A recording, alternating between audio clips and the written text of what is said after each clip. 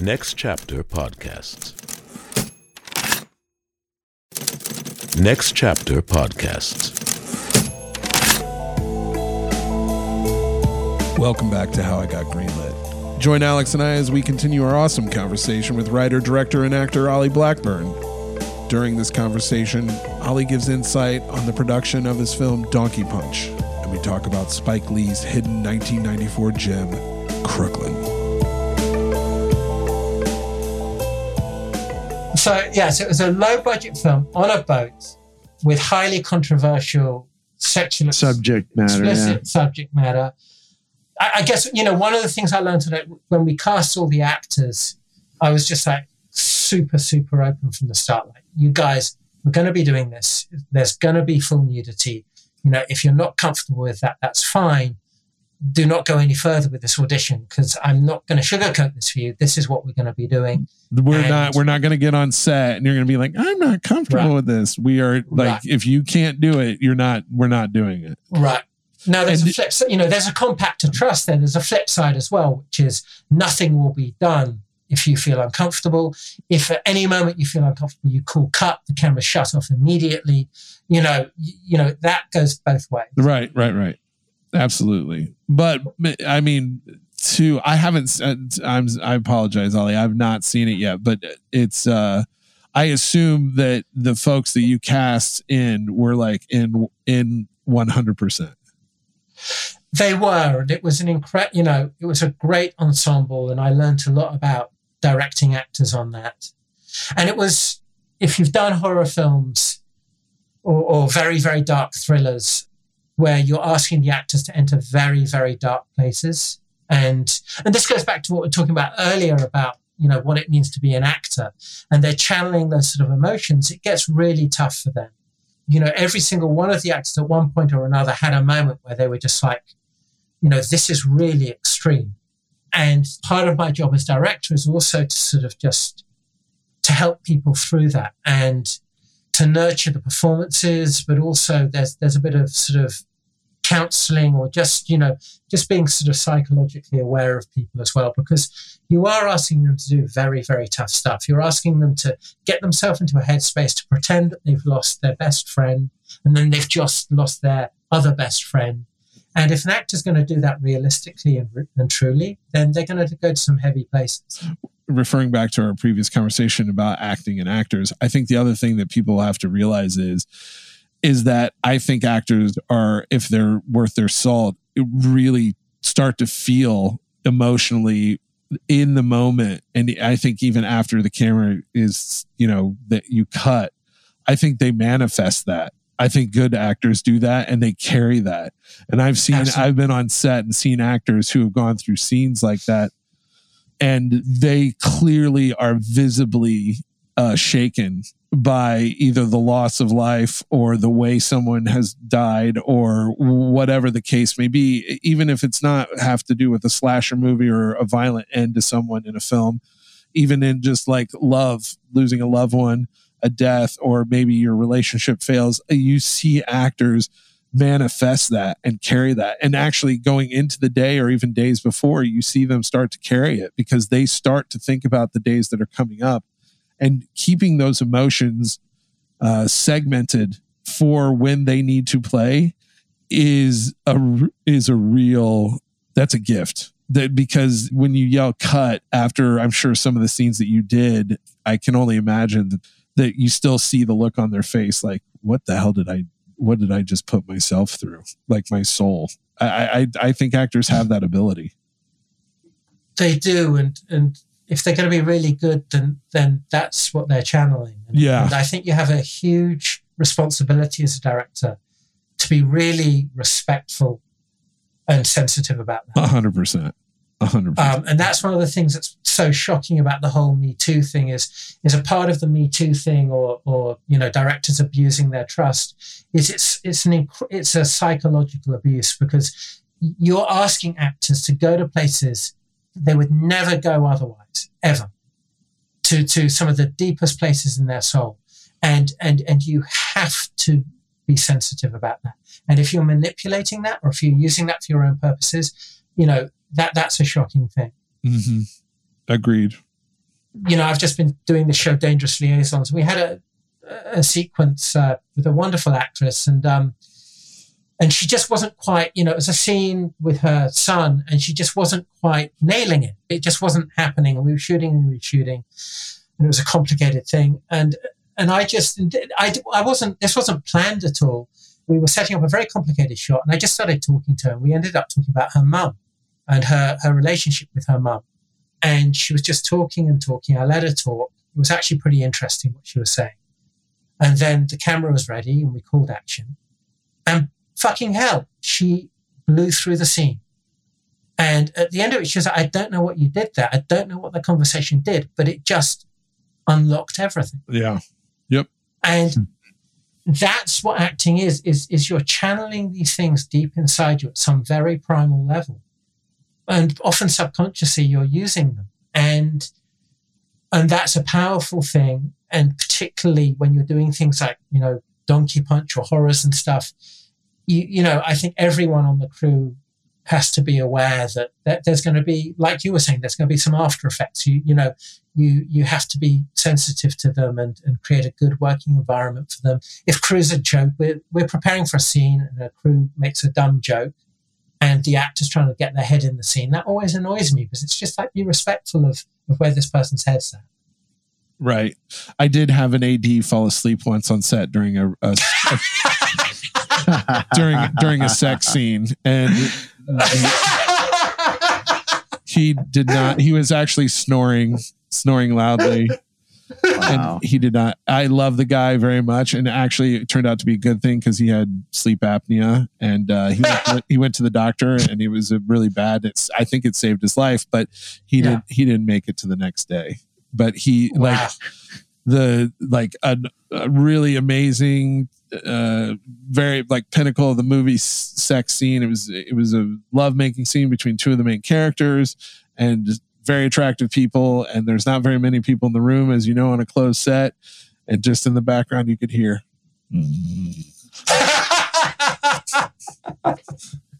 And I'll never forget when the lead who wrote the movie stood up, not clothed, and said, "What the fuck?" Wow. That's a good one. I'm just going to say this. Another rule, if any rule comes out of this episode, it's never good to sleep during sex. Terrible. It's a terrible thing. It's someone's not doing something correctly. Yeah. So you get through the process of this, you edit it. You make your film. You make your first film. Now what? Did you have distribution? Did you go to festivals? Like, what do you do with your film in hand now? Because that's the part that people don't tell you. They tell you make your film, but they don't tell you now what. The good news was we got into Sundance. Like, we premiered at Sundance. Great. Wow. We sent it to Sundance. They loved it. It was a hot film. Everyone was talking about it. We had the midnight screening, had that thing, the feeding frenzy, the agents all flood the stage, the actors are getting signed up, I'm getting business cards. It was all of that. It's a film that, whether people like it or loathe it, they talk about it. It's not a film that you forget. It also, by the way, has a phenomenal soundtrack on it. There's a lot of stuff to kind of enjoy about this movie. So that was amazing. And it was kind of like this sort of, wow, I've made it moment. Not just made a film, but it's a hot film. Was that your greenlit moment? That was my greenlit moment. But there was a flip side to it, which I think is very specific to Donkey Punch, which other people making first-time films won't have, which is that material. And this is before things like Euphoria. This is before things that were kind of sexually frank were less common back then on a mainstream level. And so when our film was released in America, it got given an NC-17. And the reason it got given an NC-17 wasn't the violence, of which there's a huge amount in the film. It wasn't there's a lot of female nudity. It wasn't because of that. It was simply because in a spirit of kind of just being so honest and showing everything, we showed a couple of penises, naked penises, and that freaked the American censors out. And I just say that because it's very different now. Now, like you watch Euphoria, you can't turn your head to all the penises. It's literally wall to wall. It's everywhere. People found the film quite shocking. I've got pinned on my wall, framed, the Daily Mail, which is the biggest selling newspaper in Britain, called the film the sickest, most depraved film ever made. Oh, that's gotta feel good. A very, very, very successful director. Snuff film. Very successful British director. Unnamed. Who hadn't even hadn't even seen the film. Made a point, hadn't seen the damn thing, had just heard about it, made a point of taking my producer out for lunch and castigating him for 2 hours about how he could make such a sick, depraved piece of work. And he hadn't even seen the thing. So there were a lot of people who they just heard donkey punch, sex, violence, this is sick and gross. And one of the companies who financed the film, and to this day, it's a miracle we got them to finance the film, but afterwards they were like, we hate this film. I wish I'd never made it. So you've got that going on. And I can't be naive about that because it's like you were saying with the title, Olly, what were you can't have imagined people were going to accept it like Meet the Parents or something. This is not a feel-good movie. Whenever people ask me, what film have you made? And I said, Donkey Punch. Immediately I said, whatever you do. And they're like, we're going to watch it. I'm like, do not show it to your family. Do not watch this at Christmas. Unless you're going through a messy divorce. Right. Freak everybody else out. But then on the other side, there were people who saw the film and they were like, this is great. This is a genre film, but it's about sexual politics. It's about toxic masculinity. It's about people partying like there's no tomorrow. And, this was all before the crash in 2008, where there was this feeling at the time, like there was all this money sloshing around and young kids spending money. And there was this feeling of, how's this going to end? This can't carry on forever. And I think the film sort of captured that a little bit. And, and I love things like Deliverance, like hard-hitting film, or I love, Paul Verhoeven's one of my favorite directors. I love people who make classic genre films, but they're about something, but they're still hitting the genre beats. Paul's hit some nerves, I think, in his day. He has. I think he's a genius, because I think RoboCop is one of the greatest comments of American capitalism ever made. And it's one of the greatest sci-fi films ever made. I buy that for $1. Right. And that's what I wanted to do with Donkey Punch. But you are going to piss a lot of people off. And so there was that going on. And I wanted to make a different type of film after that. And I think a lot of people were like, well, he's just kind of a schlock filmmaker. And the other thing was I lived the dream. I got the fancy American agent and came over and did all the fancy meetings at all the studios. I'd walk in and all anyone was offering me was either a thriller set on a boat. Like everywhere I went into, everyone was like, you're probably bored making shows on boats, but we've got a script set on a boat. Do you want to do that? Or sort of teen horror films. And I just didn't really want to do another teen horror film because I'm very proud of Donkey Punch, but I didn't want to just be seen as someone going down one path.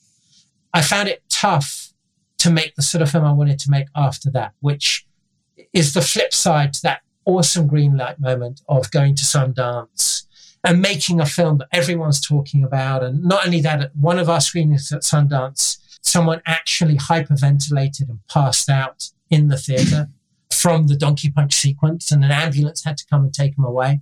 And I was just like, if I can do that with my filmmaking, that's pretty fucking rock and roll. Did you feel that when you were going through the editing process and you were putting the film together and, you had decided on the title and everything, did you go into it expecting blowback from all of it? Or were you like, damn the torpedoes, I'm going to make the film that I want to make? And did you prepare yourself for that? I'm curious. It's a bit of both. I don't know if this is the right philosophy or not, but I try not to second guess things. I feel that as artists, if we're sort of guessing what someone else might want, then you're in trouble. We're clipping our own. Yeah, I 100% agree with you. And I had this kind of sort of sanguine thing. Look, this is the film I've made, for better and for worse. I had my like New York indie film I wanted to make. I couldn't get that made. This was the film I made. I believed in it because, as we've been talking about, Verhoeven and these other people. I love filmmakers who make these types of films. And I didn't make She's Gotta Have It as my first film. I made Donkey Punch, a tough, hard horror thriller. So I just need to kind of strap myself to the sail and take this boat wherever it's going. Right. But having said that, I was expecting blowback. There was this thing where I suddenly discovered that I was pissing off people on both sides. Like the arch conservatives of the Daily Mail hated the film, and then dyed-in-the-wool left-wing liberals hated the film as well. And I was kind of like, oh, I didn't see that coming. Why? You're a uniter, not a divider.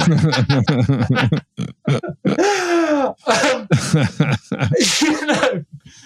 But then there were people who really, really dug the film. But I think the thing I didn't anticipate was the thing of, you've done this, and that's all that we're going to hire you to do from now on. That did take me by surprise. Right. But you've seen it before, right? I mean, Ryan, we've seen it. Our guests talk about it all the time. Yeah, you get pigeonholed. But I will say, Alex and I talked about it, though, too. I would much rather have a hole to pigeon. No. I'd much rather have just people hating me. I'd rather have some reaction or a visceral reaction than no reaction at all. Either you love me or hate me. No reaction. Yeah. Olly, that means you made a choice to make a film, and you stuck to your guns, and you made the film that you wanted to make. Right. And the audience was, however divided they were. They reacted to it. It wasn't like people are like, meh, 2.5 stars. It's not that. People, because what? The opposite of love is not hate. It's ambivalence. And so I applaud you for sticking to your guns, because you got a reaction to it, because that's all as an artist and as a filmmaker, you just don't want people walking out going, meh. You want people passing out in the aisle, having to call, an ambulance being called. Like, I would take the hate and the love on the extreme levels rather than ambivalence. Because it means I actually stuck to my guns and didn't compromise. So cheers to you on that. That's a big thing I would just say to anyone who wants to be an artist, is you're going to have to make choices. And I just say, stand by those choices. Whatever choice you make, understand you're going to have to defend this choice for the rest of your life. So really believe in it. Yeah. There's nothing as worse than being that person going, I never really believed in that. And the flip side, I think, to that, Olly, is just allowing the wind to take you wherever it goes. And then in the end, you don't have something that you like. You don't have something that you love. And you don't have anything that the audience loves either. So what was the point of that? What's the point of working 16, 18 hours a day? What's the point of working on a boat in an independent film that almost sinks? Like, what is the what is the point of the entire? Because we can't stress this enough. It is hell. It is. It's really hard. It's tiring. There is no time to sleep. You are literally working and writing and working and writing and working and writing and trying to put these things together. And it is moving impossible mountains to even get one done. And to be able to do that yourself and to get it out there, and the way you wrote it, and you came up with a story and got it and got it funded, even if they hated it, you at some point in time convinced them that it was the right thing to do. And just to get that done is 1%. It's Alex and I are always saying it's the 1% of the 1% of the 1%. And I think that if you don't stick to your guns creatively, and if you don't follow your heart and where you think you should go, no matter what the film is, you've done yourself a huge disservice, because it's not worth it. There's not enough money in the world to, because we all can't be, we all can't be Chris Nolan. It just doesn't happen that way. Yeah. But there's also, the reason we do it is that high that you get when you do get the thing through, when you do get greenlit, when you do make it and you're proud of it. It's an indescribable high. Yep. And I use the word high deliberately. It's like all these, your brain is operating at this level. And it goes back to how I fell in love with this, sitting in that movie theater, watching Apocalypse Now or something, and just your brain going to this level. And you're like, I want to be able to do that. I want to be able to achieve that. Yeah. And so, tell us, what are now that you've done features and now you're doing television, what would you say is the difference in the process? I know you said the British way of television direction is slightly different than the American way. Can you talk about and also, that? are they limited? Are they considered limited series or are they actual series, Olly? Like, because, you know, the limited series is all the rage nowadays. So, I mean, I've done both. You know, I've been doing high-end TV for the last 10 years now. And I did a show called The Widow, which is a limited series on Amazon. I did a show called Sand. Is that Kate Beckinsale? Yeah. Some good action in that show, by the way. Great. Thank you. The show I'm doing now, which is Dangerous Liaisons, which is being released on Starz in November. Done the first season and I'm going back for the second season. So that's a repeating series. And, you know, Starz are clearly very hopeful it will be a successful series. You know, the big difference between TV and film is that, you know, particularly with independent film, it's run on spit and bubble gum and you beg, steal and borrow. And you don't know if you're going to make that thing until the camera's rolling. And even then, you don't know. Sure. If you don't know if you're going to make it to day 15. You're waiting to get that piece of talent attached. You're waiting to get that final piece of financing attached. You know, with TV, if someone has got a TV show that's happening, it means that a broadcaster has given them a broadcast date and a budget, and they then have to shoot, edit, and get that thing done by that broadcast date. No wriggle room. You've got to do it. Whoever's out there, you've got to find the actors who'll do it. You've got to find the crew who'll do it. And you've just got to fill that bucket. And there's an amazing amount of oversight too. You cannot, I don't know if it is that way in British television, but you literally can't buy a bag of nails unless there's 3 people above you who you have to ask to buy a bag of nails. Right. Which can be good in that they are professionally run productions. And if you've got like a really experienced line producer who's done loads of stuff, then they can actually be really helpful and really educational. And also they'll know how to maximize your budget. So that's just to say, you know, the great thing about TV is you know you're going to make the damn thing. And you don't have all that uncertainty of film. And if you're lucky enough to do an ambitious show with good creators, then in the last 10 years, TV has got so ambitious, you know, and you've got, you know, Al Pacino's doing TV and Barry Levinson's doing TV, and TV is the new movies, and the old cliche that all the films Hollywood would have made in the 70s is now TV shows. And that's true. And TV has raised its game so incredibly that it's just become very cinematic. What we're doing on Dangerous Liaisons is epic cinema. It's just epic cinema. So that's amazing. For a director, I don't know if it's the downside, but something to be aware of is it's not so much a director's medium. It's a writer-creator's medium. You know, if you think about TV, you know, you're thinking about Vince Gilligan, you're thinking about Damon Lindelof, you know, you're thinking about the creators. Those are the people who get, you know, all the plaudits and all the press because they're the visionaries behind these shows. Mm-hmm. So they're really the auteurs in the TV world. I've been lucky enough to work with some great creators who've been very giving and very, very collaborative and very welcoming of what I bring as director. So I do like that. But if you want to be that kind of auteur filmmaker, then film is where you want to be, and particularly independent film. But it's completely unreliable. And you're probably going to be a pauper, and you're probably going to destroy your whatever marriage you have. So everybody that's out there who wants to be super excited about doing independent movies, it's going to cost you everything and your marriage. So all your money, all your relationships. But guess what? In the end, you might don't forget be released your on bank streaming account, on Shudder, your physical health, your physical health, your hair, health. Probably. Yes, gray hairs, either weight, fat, or skinny, stress, one way or the other. Heart problems, hypertension, maybe some drug abuse or alcohol problems. If you've quit smoking, you will unquit smoking. Animal abuse. You guys referenced Chris Nolan, most successful director in the world. His first film was a £10,000 movie. That's exactly right. That's exactly right. You know, and it's like, and we're all entering the casino, right? We're all entering the casino with our nest egg, 100%, putting it on the roulette wheel. 100%. And, one of you out there might be the next Chris Nolan. And please do not let me be the person to dissuade the next Chris Nolan. But by the way, Chris Nolan, his second and third movies weren't big ones either. Like but his vision, I think if you watch his early movies, the vision that he had and the storytelling that he had was kind of baked into those early stories that he was telling. But he started out just like everybody else. He took his golden ticket in and was like, one, please. And luckily, eventually he hit it.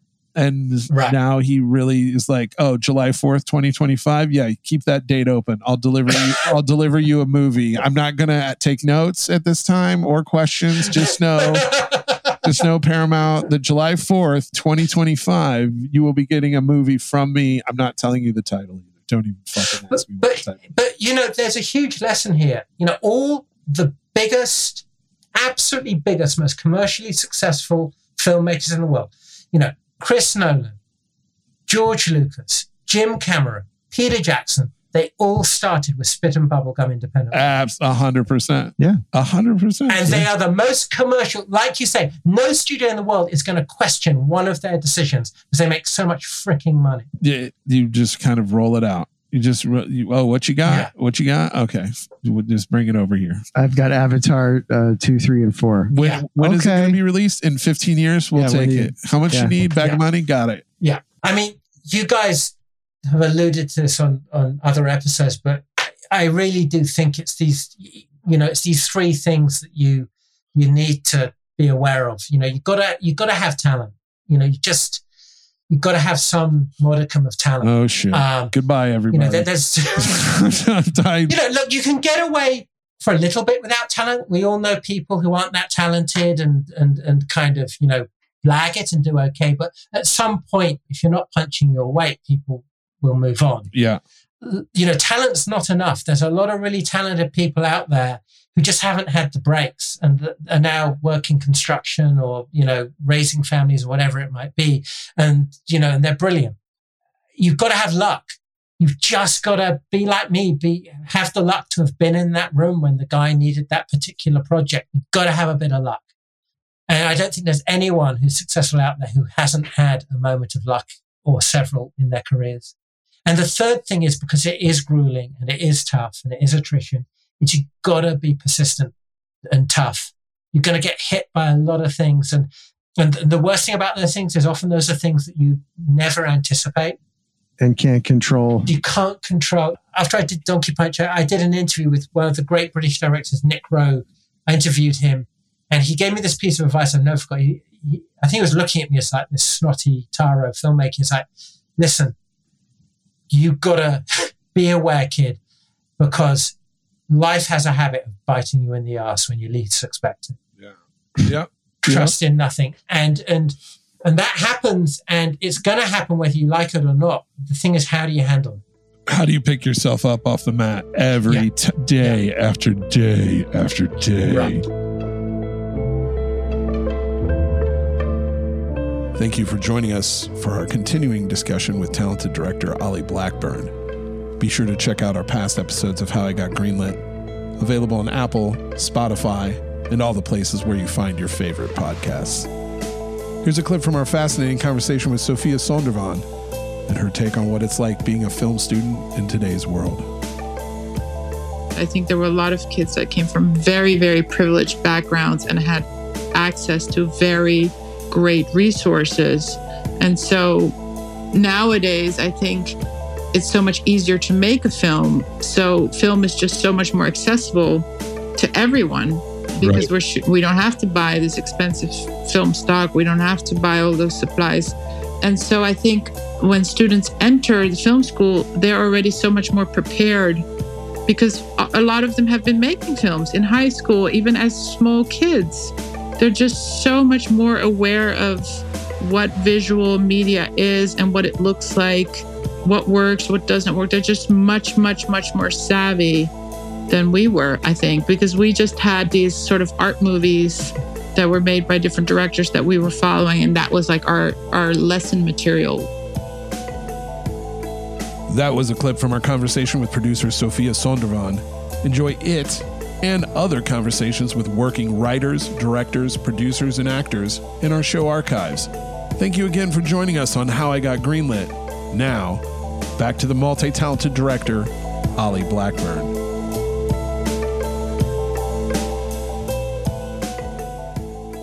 All right. And now for your film that you have been inspired by, a fellow NYU graduate, Spike Lee. Yes. And it's not Do the Right Thing. It's not Malcolm X. It's a deeper cut called Crooklyn. Sorry, Greg. You sorry why? Sorry I called your mother a hog. And you sorry about teasing me about being left back 3 times, about being on welfare, about me and my brothers having 3 different fathers. All right already. I said I was sorry. This time, Spike Lee takes a whole new look at growing up in his old neighborhood. Is the TV on?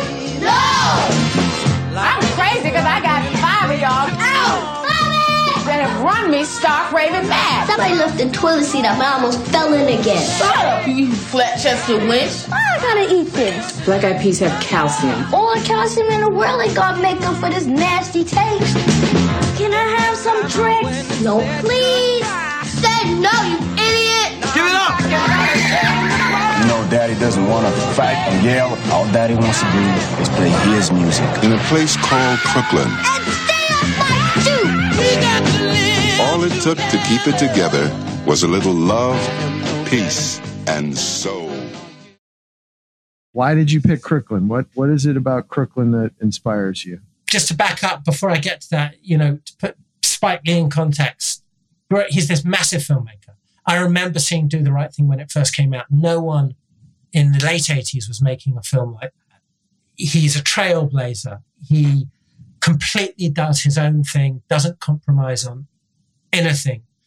And in the 80s, where there were all these huge feel-good movies and Hollywood was making all this kind of really, really glossy stuff that was great, but it wasn't like now where everyone's making a social issue movie. No one was doing that in Hollywood then. Do the Right Thing happened. It was a film about racism told from the point of view of someone who wasn't normally making films at that time. And it was just mind-blowing to everyone. And the way, Fight the Power, the way it used music, it was just a revolutionary film. And then Michael X was a politically driven film. So he was this guy who was like this politically driven, super, super hypercharged auteur. And then he makes this movie, and it's kind of like a free-form jazz version of a movie about childhood in the 70s. And it's this film based very closely on his life about growing up in Brooklyn in the early 70s with a dad who's a wannabe artist who never is really achieving his full worth, played by Delroy Lindo. And it's told from the point of view of a little girl called Troy. And it's just completely told from a child's point of view. And then it has a very tragic end where, spoiler alert, where her mother develops cancer and dies. And you see it all through this child's eye point of view. And it was like Spike Lee made this film about childhood where he just stopped worrying about politics. He stopped worrying about all the stuff that everyone was talking to him about. And he made this freeform movie. And it's one of the most beautiful films about childhood that I've ever seen because it's not locked into a plot. It's very kind of like a Shaggy Dog tale. And it goes off in lots of directions. There's music everywhere. He very... Wall to wall. Wall to wall. He said he had enough music for 2 movies. Well, yeah, they put out like a 2-volume. I remember the soundtrack was huge. Yeah. It was like every song of that era was on that soundtrack. 70s classics. Ooh, child, things are going to get brighter. Ooh, yeah. Child. So there's this scene, and this is my favorite scene in the movie. Troy's mother dies, and it's just heartbreaking. It blows you to pieces. Because again, he's showing all through the child's point of view. You don't see her die, by the way. That's another thing, because the children don't see her die. And then she has to go to a funeral, and she refuses to go to the funeral. And she's got this funeral suit made of polyester, which is ridiculous. And one of the things her mother said to us, don't ever wear polyester. And there's this heartbreaking scene where her father convinces her to go to the funeral and dress in this ridiculous polyester suit. And she goes to the funeral in this polyester suit, and they play Ooh Child. And I remember watching it, and I was crying at the pathos of it, and also laughing my ass off at how ridiculous she looks at the same time. And I think for any filmmaker to achieve that, to be able to get you to an emotional level where you're laughing and you're crying, and they're both truthful emotions, is an incredible achievement. And if you went up to an executive and you said, I'm writing a very moving thing about childhood and the mother dies, and I'm going to put in a laughter beat at the funeral, they would tell you, rewrite that shit right now. You can't do that. Don't do that. You're going to lose the audience. And it just shows, stick to your guns, man, because it's one of the most powerful moments. It's a foul! No, right? We're the referee. We should be at the line. Clinton! What? Don't answer me, what? Turn the goddamn TV off. I'm watching the Knicks. I don't care what it is. No TV on a school night. She can scream what she want. I'm watching this game. Hey! No TV! Turn it off! Ma, it's just a game. Who is that? That was Nate. And It wasn't me, Mommy. on the campus, University of Maryland.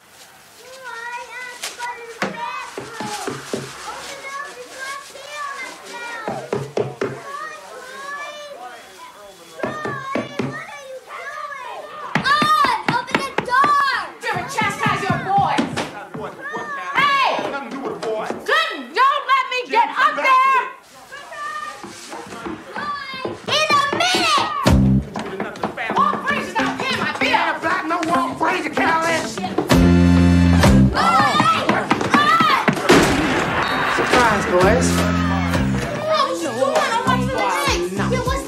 The big deal is I said no TV on a school night, damn it. The Knicks got a job. You need an education, boy. I will throw this idiot box out the window.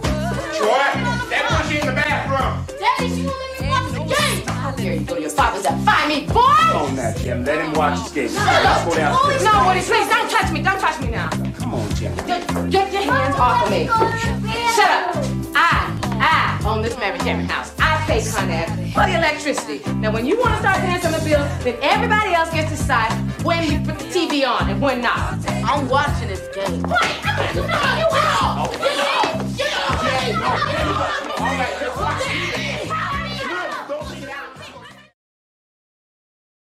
And rewatching it, I cannot believe the acting from those kids. Like the old adage of never work with children. Those kids are fantastic. It's fantastic. Delroy Lindo is fantastic. The whole Alfred Woodward, the whole, just everything about the movie. I know I hadn't seen it in a while. It was good to revisit it. I don't think I was a fan before. I'm certainly a fan after watching it again. I just could not believe it's for some reason it was lost on me. I just could not believe it was a Spike Lee movie. I don't know why. I don't know why. It's not, I like Spike Lee movies, but it was such a snapshot of childhood. I don't know why, but on Apple TV, and Alex and I both had the same issue happen, but on Apple TV, when Troy goes to live in the South with her auntie, the format changes and it goes. No, that was on purpose. That's intentional. People thought there was something wrong with the. No, I know, but on for some reason, it's not like my television couldn't. My super expensive television that I bought to watch movies couldn't translate it correctly, so everyone was thin. Like it wasn't like it didn't. Yeah, it's meant to be. That's meant to do that. Yeah, he did that on purpose. He did do it on purpose. Yeah. It was to show like the South that she was out of sorts. Like it wasn't real to her. Oh yeah, it was driving me crazy. Because she goes to like that Stepford Wives kind of cookie cutter suburb. Yeah. And it's like to show how constrained she is. Right. And by the way, Ryan, do you remember I wanted to do that and you said no fucking way? I did. I wanted to do the same effect. You know why? Because I spent 15 minutes trying to figure out how to tell my television how to change the format so it would look right, because it was driving me fucking crazy and I didn't even watch that part of the movie. Yeah, but you're talking about it, I'm talking about it, except for when the dog gets launched out of the hideaway bed, which is fucking hilarious, by the way. Best dog launch ever. It's brilliant. Yeah, I'm not talking about it. And look, if the television, I think it would be cool if the format if the television could have recognized that the format had changed and actually changed the format. So, because I know what he was trying to do. I understand creatively what he was trying to do. But, you know, he doesn't get, back in the 90s and the late 80s, he was, amongst all the other things he was doing, he was like a visual experimenter and visionary. On Clockers. He did the upside down. He does the upside down. Even thing. like the guys hanging upside down. Yeah, Stone. they took they right. Do you remember that? Isn't that called? Isn't that what your music video is called? That's my video. 78 Stone Wobbly or something like that. And he was 78 Stone Wobbly, and he was, you know, he's playing with camera techniques. He was doing some crazy, wild stuff. His angles are awesome, by the way. His use of framing of like the banister and especially that in shot when she's standing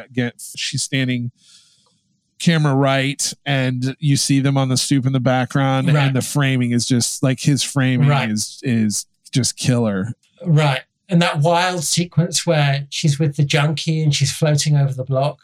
Oh, right. When Troy is? There's a scene where she rides the crane. Oh, the scene that sticks out to me is when her brother comes in after during the funeral and says they took my money. Sniffy took my money, and they run outside, and she's got the stick up in the air, and she's like, ah! And they're riding. They're like riding on the back of a cart on donkey punch him. and she smashes him in the head. And he goes, "Why did you do that?" And, you know, you mentioned this earlier, but the other thing about Spike Lee that he needs major props for is he's incredible with actors, and he has unbelievable, amazing ensemble. Almost every major black actor now rose up through, you know, Denzel Washington, Wesley Snipes, Delroy Lindo, Sam Jackson, Halle Berry, Giancarlo Esposito. I mean, just his taste in actors is incredible. He's an actor himself. I want to stress a much better actor than I ever was. Come on. Mars Blackman's a great character. In 30-second chunks. It is devastating too. I'd forgotten the mom dies, and it's devastating. And the children handle it, I think, how children of their age would. Like, there's not a lot of tears. My scene that I really enjoy is right before the one you're talking about, or right after the one you're talking about, when she's sitting on the couch and is his name Till comes and says, "What can I get you?" Little Bit. And because I have a friend who calls his daughter Little Bit, a producer that I work with, and he calls his daughter Little Bit. And her eldest brother comes and sits down. He sits down on the far end of the couch, and then he moves all the way over and grabs her hand. And that that was pretty much over for me right there. Right. I had to compose myself. You know, you were saying before, but, you know, I think one of the lessons of this film creatively is it's a film where Spike Lee he didn't have anything to prove. He'd done all these weighty films. I love a lot of them. I think sometimes he can get a bit heavy-handed. This film, he didn't have anything to prove. He's not making a statement. He's just connecting. He wrote it with his sister, and he's connecting with his childhood, making a film about childhood. And out of that, I think once you stop, it's not that you don't care, because of course you care, but once you stop feeling that there's all this pressure on you, if you're really good, you can do amazing things. Yeah. I don't know if this movie could be made today. Quite sadly, I just don't. I think it's. Why do you say that? I think it's a streaming. I think it's a streaming movie. Like, it's one of those we've been talking about a show. We've been talking about the fact that these movies that came out in the 90s, that you could recoup some of your money back with DVDs or VHS sales or rentals or everything, and make your money back from a movie. I don't think this movie gets made today. A family, it's sad. It's just some of the things that we've lost in media today. I don't think anyone gives you money to make a movie about a black family where the mom dies. And it's just basically a snapshot. But what if the mom's a vampire? Robot or vampire or superhero? Possibly. Right. But there's the other lesson, I think, that, you know, he had his moment in the 90s where he could make films like this that normally you'd never get to make. And he took it. And he took the studio money and he made the film about his family. Yeah, and it is good. I really enjoy also the breakdown of the father being a musician and trying to make money, and the mom actually having to deal with the finances of the household. It's a snapshot we just don't get anymore. We just don't get it. And that's that. I think that hurts us all, that folks can't make, because I know there's stories out there. There are stories out there that we could be told that just aren't getting told anymore. Yeah. At least not in this way. But it's fantastic. By the way, also another I think RuPaul, that's her first. Oh my God. What a cameo. Yeah, that's her first foray into film. I know it's not for everybody, but I really liked it. I really like it. And it just shows Spike Lee's talent how long had he been out of film? I mean, he'd been out of film school for a while at this point, I guess. Yeah. You know, he'd done Do the Right Thing and Malcolm X. No Better Blues. Yeah. God, he's given so much to the film community. You know, people don't realize he's an icon. But again, because it's not a politically determined film, you know, even people who might not normally watch a Spike Lee film, this is just a great film about childhood. 100%. If you like Stand By Me, if you like Kes, you're going to love this 100%. Yeah, he done She's Gotta Have It, School Days, Do the Right Thing, Mo Better Blues, Jungle Fever, Boys in the Hood, like Malcolm X, and then Crooklyn. And that's just like, how many shots are you like? He's just taking shots all over the place. He's like putting points on the board. After Crooklyn, he does, Clockers and He Got Game, which are pretty big movies. Oh, absolutely. Yeah, Girl 6 was Girl 6, although not financially a winner, but a very well known movie. Yeah, He Got Game. Yeah. He's one of our modern best. What do you think, Alex? Any final parting shots? Parting words? Do you have anything to add to the Crooklyn thing? I mean, you weren't. I don't think you were so. You're not a huge fan of Crooklyn, right, Alex? No, it's okay to have a differing opinion. It's not like Spike's going to call the show and throttle you. I just what's wrong? What's wrong with it? I thought it was a little it was a little meandering. It does meander. There's no doubt it meanders. Look, I mean, I'll give you an example. The thing that it made me immediately think of was this new trailer I just saw called The Fabelmans. Oh, this is already getting Oscar buzz. Crooklyn. People are already talking about it. Yeah, and I haven't seen the movie. I can't judge the movie, but I'm just like sharks, and jets. Well, I'm like jets and sharks. Look, and jets, you've been doing autobiography stuff. Just throw an alien or a shark or like a Nazi in there. Can I just say, I'm say it. Nazi into 1973. Yeah, actually, it's The Marathon Man. That is The Marathon Man. Putting a Nazi into Brooklyn in 1973. It's been done. Well, no, I'm mixing metaphors. I'm saying Spielberg is making just a on the nose, like very thinly veiled autobiographical film about his childhood. So it's almost like another checkpoint on the I have juice now. Don't fuck with me. I'm not asking for 50 million, but I want 10, and I will take no notes. And this will be my love letter to my childhood. And then I'll give you a big one after this. Right. But, I respect that you may not have liked Crooklyn as much as I did. But there is something about films, about childhood, when it works in film, that makes it one of the most cinematic things. Like Stand By Me or The 400 Blows. There's something about representing childhood on film that is so...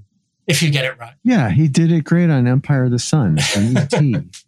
and Close Encounter. Yeah. I agree. Yeah. E.T. I get a sensitivity. I mean, look, what you said is true. Spike Lee was doing Spike Lee and every film was a fight, right?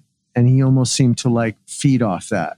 And it was in a probably partially calculated to be his marketing campaign, right?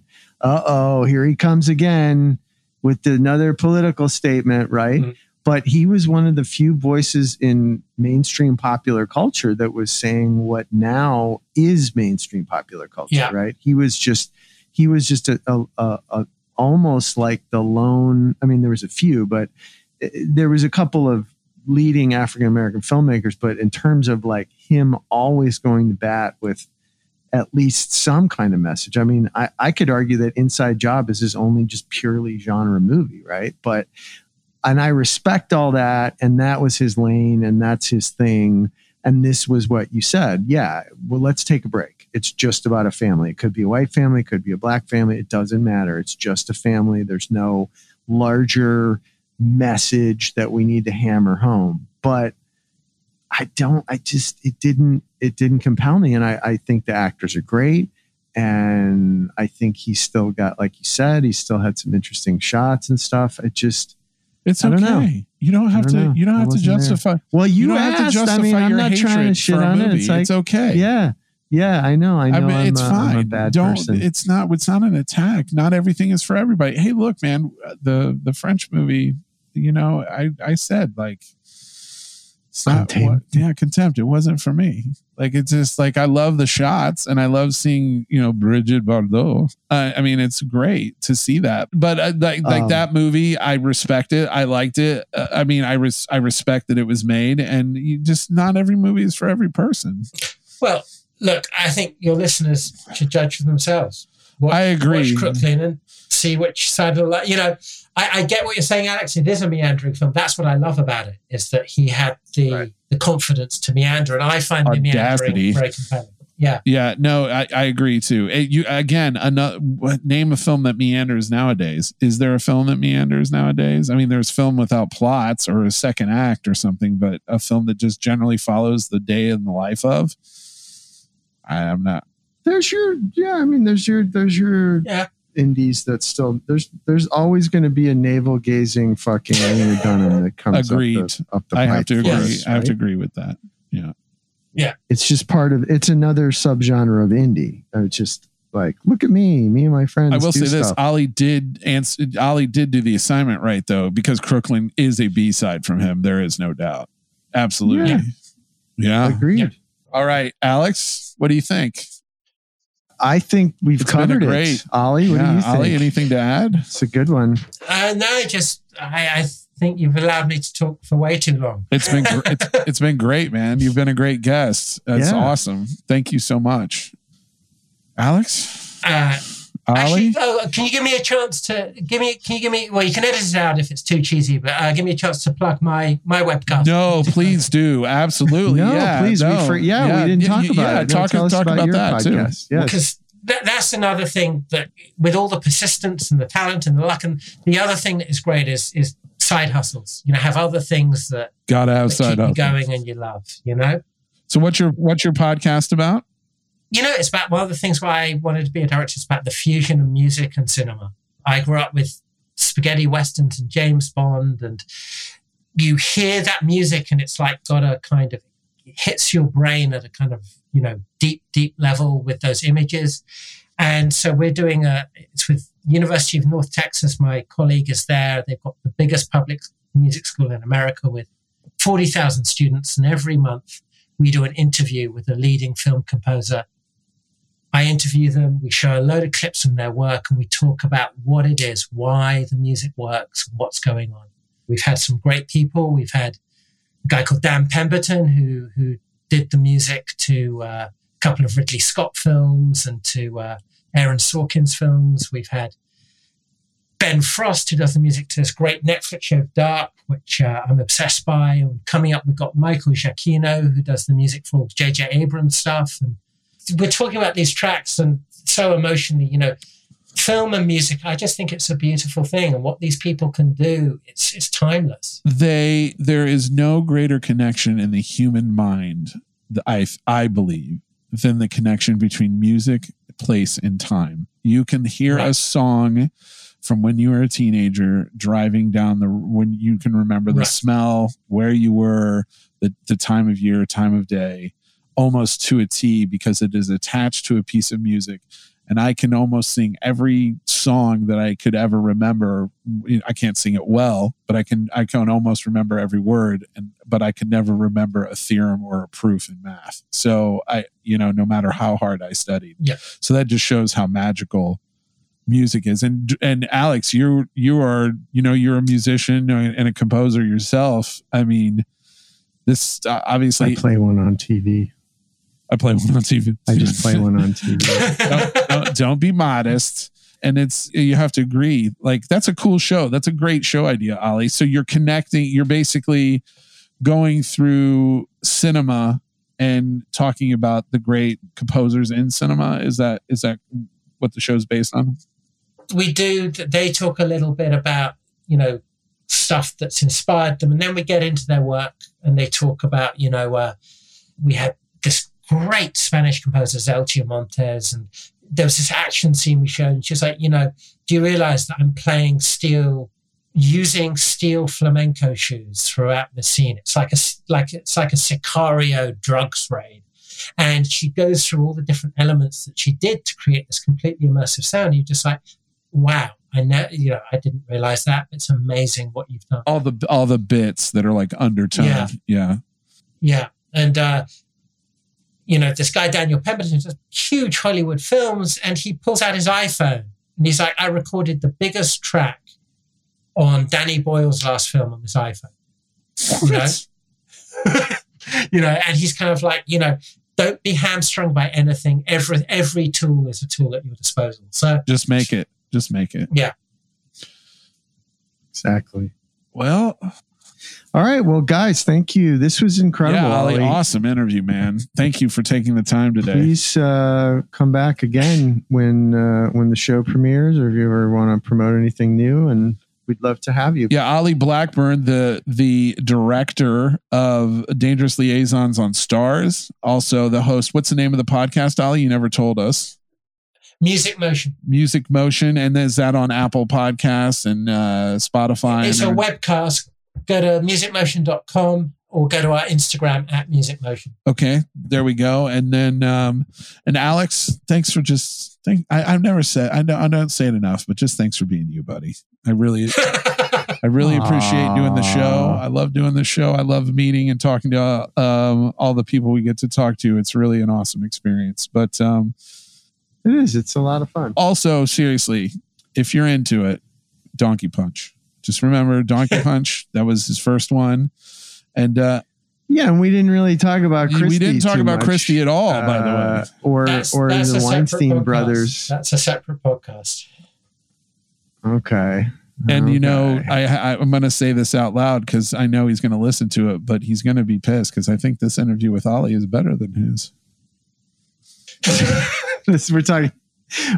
Listeners are talking about Tony Jeswinski. I think Tony, we're sorry. You'll have to come back on the show and just do better. I guess you're gonna have to top it. I mean, Evan Ostrowski's housing you. Now Ollie's housing you. You just got to do better. We're all outgunning. It's not. I see what you guys are doing here. It's not a competition. It is 100% a competition, just like making movies. It is all a competition. Life is a competition. Step over the dead bodies in advance. All right, Alex. Lovely speaking. Thank you so much, guys, for having me on. I've really enjoyed it. Thank you, Olly. I'm Alex Ryan Collegian. Gibson. This has been Olly Blackburn, and you've been listening to How I Got Greenlit. Thanks for listening, and be sure to join us at How I Got Greenlit on Instagram and Twitter, or email us at howigotgreenlit@gmail.com. Thanks, everybody.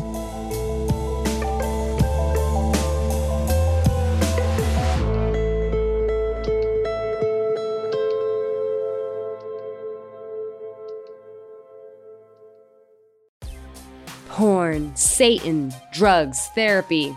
It's not just the list of what I'm up to this weekend.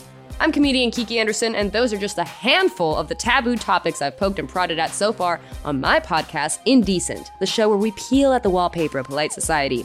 Each episode digs into the dark underbelly of our culture to dissect the things we aren't allowed to talk about around the dinner table, featuring conversations with comedians, activists, journalists, academics. They all help me figure out the who, what, and why behind what is and isn't acceptable behavior. Indecent with Kiki Anderson, where NSFW meets LMAO. Mwah. Next Chapter Podcasts.